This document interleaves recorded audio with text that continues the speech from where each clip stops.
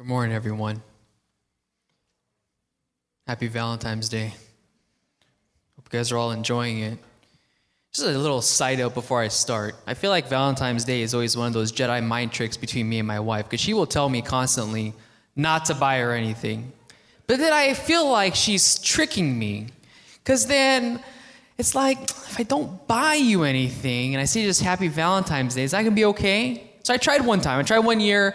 I was like, Happy Valentine's Day, and I kind of put the gift to the corner, and it was like, oh, Happy Valentine's Day, and there was this pause. I was like, oh, man, this is really uncomfortable. And so I was like, oh, here, I got this gift for you. And she was excited, and yet with that face like, thank goodness you didn't forget. And so as a reminder, do not forget Valentine's Day. And for you singles people, as Daniel reminded me, because I do not want to also forget Singles Awareness Day, where you guys can go. And I know some cultures, you guys would celebrate Single Awareness Day by having noodles with black bean sauce and reminisce about how you guys are still remaining single. So, however you feel like celebrating it today, enjoy it. Enjoy it. Hopefully it's not too expensive. Woo. But going back now to Exodus, I want to bring you back to verse 26. And it says, when your children say to you, what does this service mean? Or what it says here in the text, what do you mean by this service? What do you mean by this service? Obviously, Moses, who's writing this passage, is at a point where he wants his people to remember something. And like it says above in verse 24, it's not for a temporary amount of time. He wants them from this day on to always remember. It's something that will last forever. It's not something that they're going to remember, and when they get out and they're in the desert and they're done wandering, they're like, oh, thank goodness I don't have to remember that.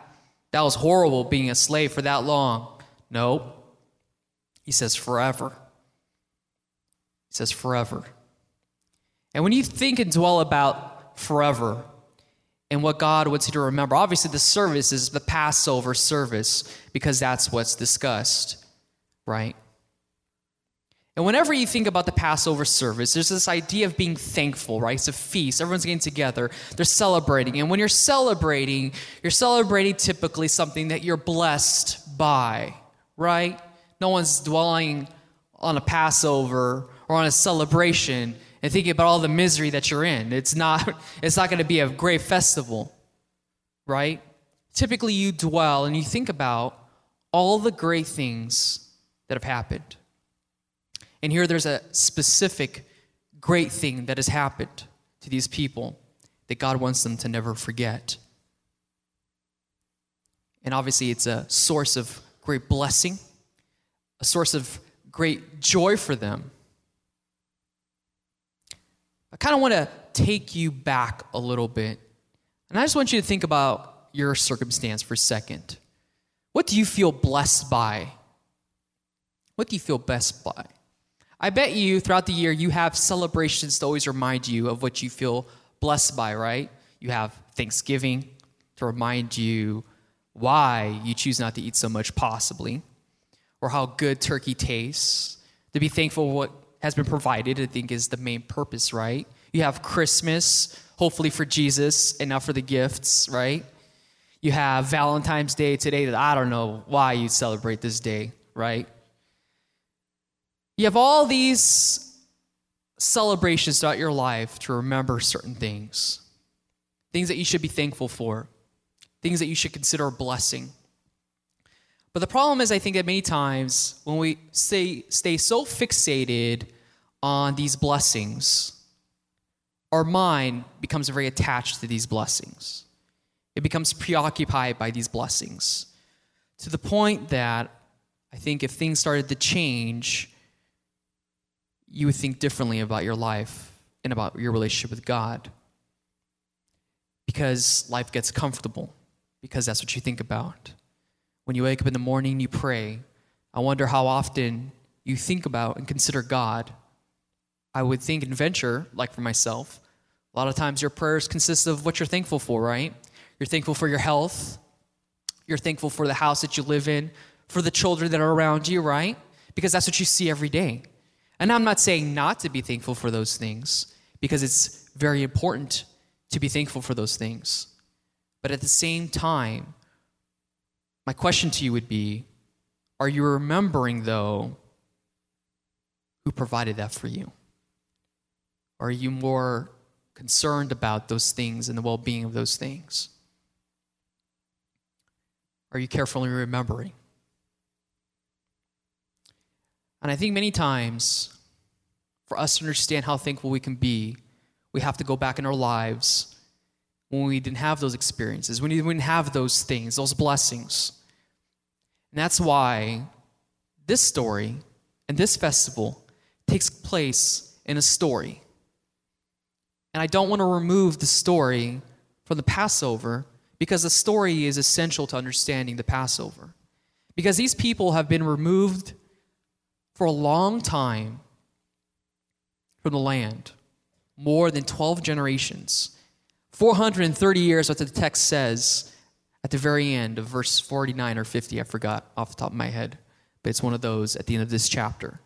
430 years, that's a long time for people to be removed from their original community. That's longer than the United States has been in existence. And if you think about that, and how far they've been removed from being in a community, in a relationship constantly attached with God, and being dependent upon God, it has caused them to most likely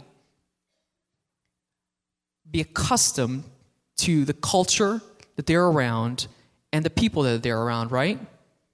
Because I'm sure that if you're a second or a third generation or fifth or 10th generation American, if you were to have met your first or second generation parents or grandparents, it's very hard for you to relate to them because you guys do not share the same experiences, the same culture, right? Because the further you're removed, the easier it is to adapt to where you are.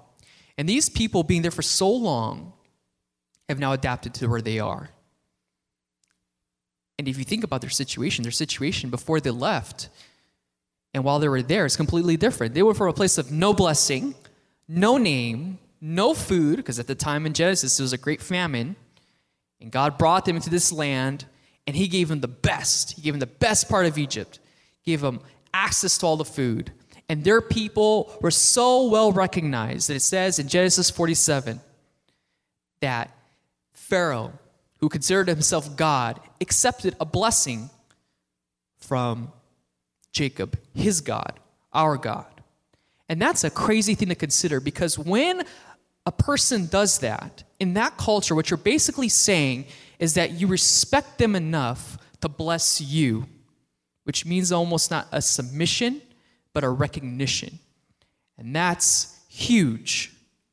To now you get into a place in Exodus 1 and 2 where these people are so far removed from that, and you have a Pharaoh that's so far removed from knowing that, it says in the text that he doesn't remember, but a better translation, I would argue, is that he just doesn't know. And there sits a whole group of people, 600,000 men in his territory, doing nothing, right? Blessed, just sitting there that he has almost no control over. And he gets scared.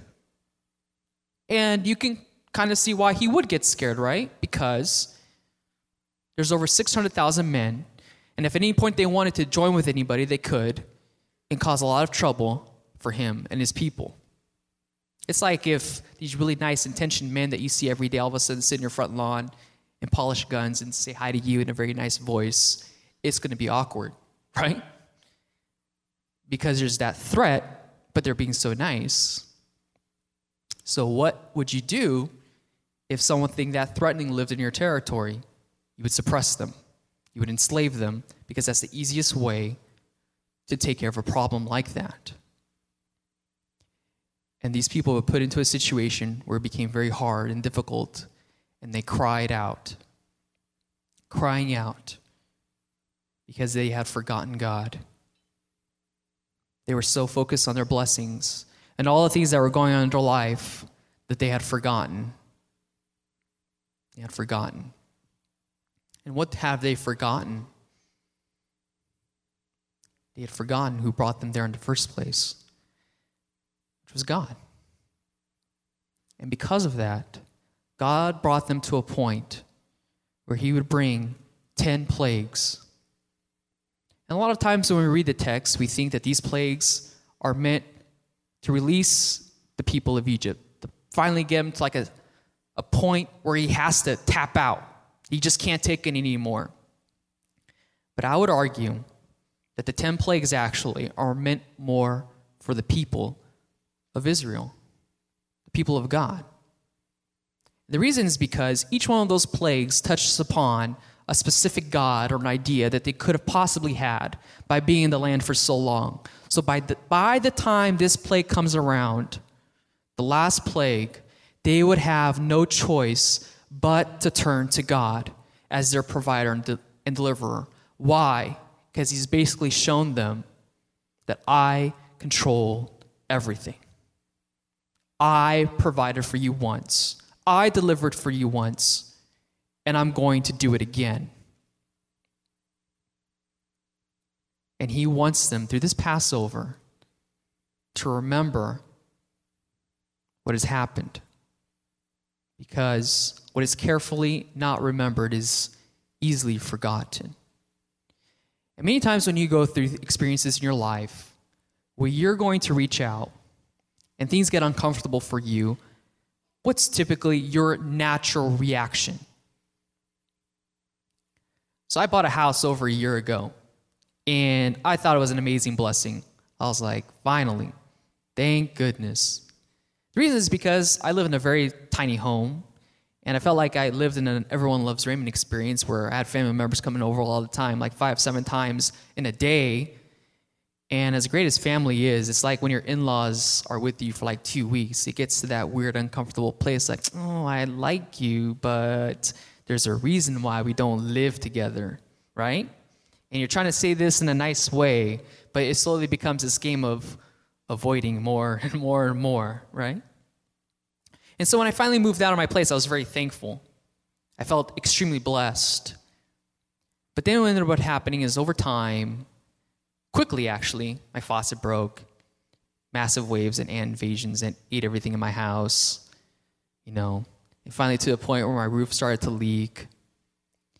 And my focus was no longer on how amazing this blessing is, which turned quickly into what an amazing curse this has become.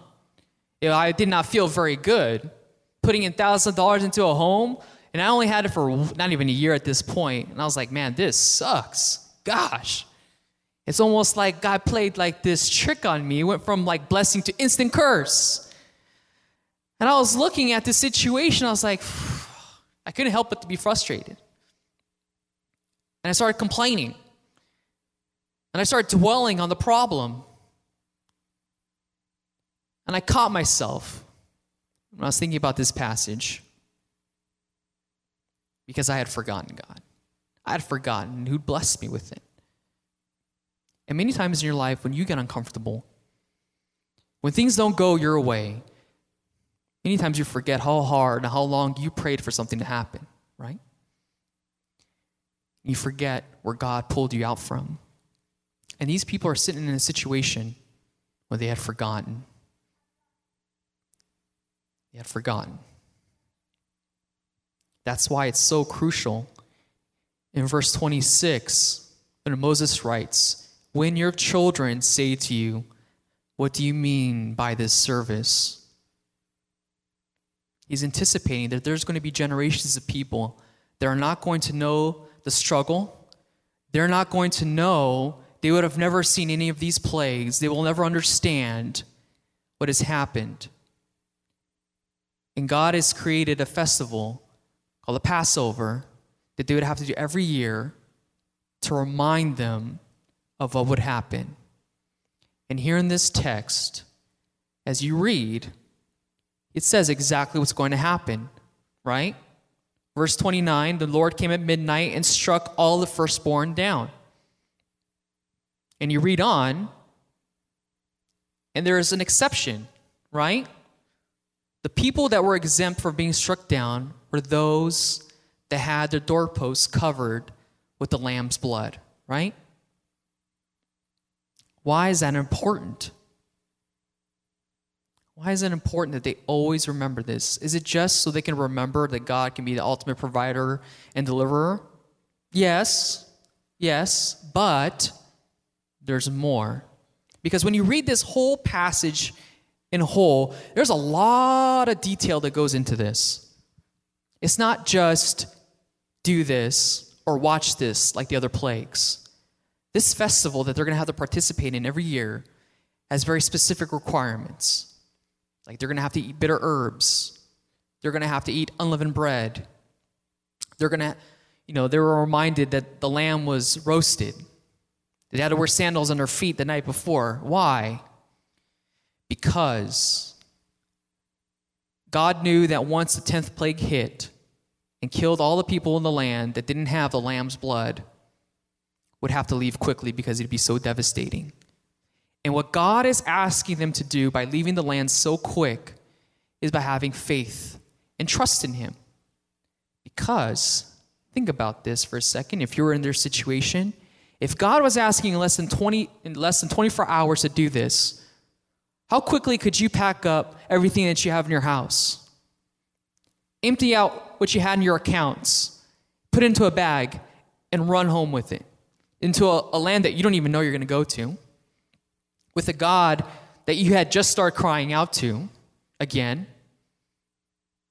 How quickly would you place your faith in that? And what God is saying is as you leave this land and you celebrate this from now on, you will remember the faith required, because by doing this, you're placing a lot of faith in God. A lot of faith in God. A lot of faith in God. Because if you cooked bread unleavened, for example, it's a lot easier to bake. You could pack more of it into a bag, right? It's not leavened. So you could probably take up like 5 or 6, right, spots. Bitter herbs, because those were the quickest and fastest, right? It's very easy to find all the bad stuff from your garden, but it's very hard to look and decide what's going to be good. Sandals on their feet, because they would have to quickly leave and be ready to go. And the lamb was roasted because that was the quickest way to prepare meat back then.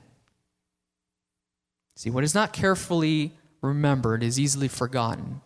And all these details exist here for the very specific purpose for them to never forget the struggle and the faith required for them to leave. So that when their children ask them, they will have an answer. But not only that, but because that God had done all these things, it should naturally force the individual to willingly do what it says in verse 47, which is that the people bowed their heads and worshiped God. It would naturally bring them to a point to recognize that they need God and that God had done the impossible for them and that He deserves the worship, that He deserves the honor. And obviously for us as Christians living today, right, the Passover means something a lot more significant than just the lamb that was cooked over thousands of years ago and blood that was shed over doorposts thousands and thousands of years ago. Because there are certain details, for example, in that passage that would have been odd to an audience back then. It would not have made sense, but they did it because God asked for it. Like, why have a perfect lamb, for example, one that's not blemished? When it says here in verse 21, go and select the lamb for yourself according to your clans for the Passover, above that actually gives you the specific requirements that God wants for this lamb for the Passover. Specific requirements. Not blemished, year old, it says above. It also says that when it's time to cook it, you can even break one bone in its body. And God does this because he wants this to be remembered forever. And because this is going to foreshadow something that's going to happen again. Because God wants them to never forget that out of any situation, the bondage that they would have been in, and the freedom to go into the promised land, right? Because that's what's about to happen to them, that thousands of years later, it foreshadows something much deeper. Because as God takes care of their physical problems at that point, Scripture always leaves open the idea that one day God would come and relieve everybody of their ultimate bondage, right? Like I said, this all pertains to a story. And the story is the Bible. About how God one time had a great relationship with his people until one day bondage came, when sin came and divided them. And what would bridge that gap? What would allow them to once again be in the same promised land with God? It'd be the blood of the Lamb. It'd be the blood of Jesus. And Jesus, as described in 1 Corinthians 5:7, is the Passover lamb that has been sacrificed. In 1 Peter 18-20 is the ransom, and it is his blood without blemish that covers us. For Romans 8:1 it says, "For now there is no condemnation for those that are in Christ Jesus." This all foreshadows what will happen for you. When you, just like in the Passover feast, remember that when you place your faith in Christ, as they placed their faith in God and that Passover lamb, that when your time comes, that God's judgment would pass over you as it did that day and allow you to enter the promised land and to free you from the bondage that you're in today. And I know that might seem like an abstract concept sometimes when I say the bondage that you're in today, but I truly believe that. And I think you should too. Because many times when we hear these kinds of words in Scripture, it seems a little, what's the word I'm looking for? I forgot already. But it seems a little vague, right? So I'm going to try to be as concrete with you as possible at the very end of this message.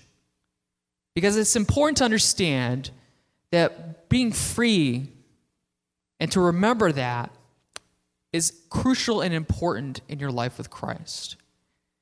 Because, as most of you or some of you know, I haven't always been a believer. I only became a believer at the age of 20. And if you thought I was 25, then, kudos for you. But I'm a lot older than that. But I remember a time where I didn't have Jesus. And life for me, growing up, was not a very easy one. And my life was filled with hate. Consumed by it, I would say. And I think for those of you who have forgotten what it's like to be without Jesus, I have never forgotten. Because I remember how certain emotions would capture me and would control me. I mean, that's why people go to counseling, right? People go to counseling because at times there are things that take control of them, like depression. Now, I'm not saying that counseling is a bad thing. I think counseling is a great thing. But as I went to counseling, well, my counselor taught me when I was growing up, going through it, if you guys didn't know, but I did have counseling for a few years, is that you can never get rid of those scars, and you'll never forget them. And the thing is, you're not going to be able to really deal with it or forgive. But what will end up happening is, over time, you'll learn to control your emotions and your feelings, and you'll do just fine. You just have to learn to avoid the triggers, and you're okay. Because the hate that I had in my heart for a very specific individual growing up caused me to have a lot of anger issues. And it was a problem for me. And it wasn't until I met Jesus Christ that changed for me. And someone once asked me really recently, as we were talking about my past, he asked me why I considered it good that all this happened to me. And I gave him an answer, and I was not very satisfied with it. And as I thought about this and contemplated about this and what these people struggled with, I have a better answer. It's because when I think back, it allows me to carefully remember so I never forget God and all that He's done. And when you sit down and celebrate a Thanksgiving, a Christmas, you're thinking about specific things that each holiday invokes. And with the Passover, it should invoke for you all that Christ has done for you. Everything, from the blessings and even to the discomforts of life. Because there's going to be moments in your life when you pray and have been praying for so long for certain things, for health, and you've had it, and all of a sudden it starts to erode. God wants you to never forget that He is still always your ultimate deliverer and provider. And in faith, just like these people did, when you pray, you will have to think about all that He's done and still can do for you. And that's why the Passover in this passage is so important.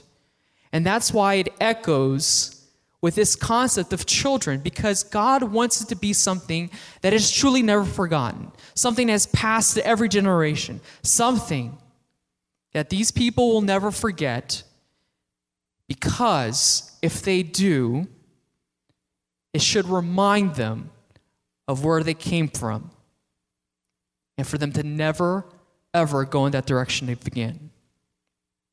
That they are a new people, and they celebrate in this new community. That's why it's a meal, because it's meant to be celebratory. And we gather for communion. We gather during Lent, and we gather during Easter to celebrate that. We do these things. Like next week, we're going to have communion. We do these things to remind us of the sacrifice required, the lamb required for you to one day enter the promised land, to be with your Lord, to be with your Savior, and who has now and forevermore set you free. Let's bow our heads and pray. Just like in worship, as these people would have done in verse 7. So Lord, thank you for today and all that you have given and blessed us with. And Lord Jesus, just help us, Lord God, at a greater capacity to carefully remember all that you have done and will do in our lives. And help us to always consider and to always remember the cost of what that came with, Lord. And I pray that those that, Lord, that struggle today, that they would understand and remember, Lord, all that you have done and given to them, and they would turn to you in remembrance and love. So, Lord, just bless them, Lord God, and allow them to always and never forget what you have done for them. In Jesus' name we pray. Amen.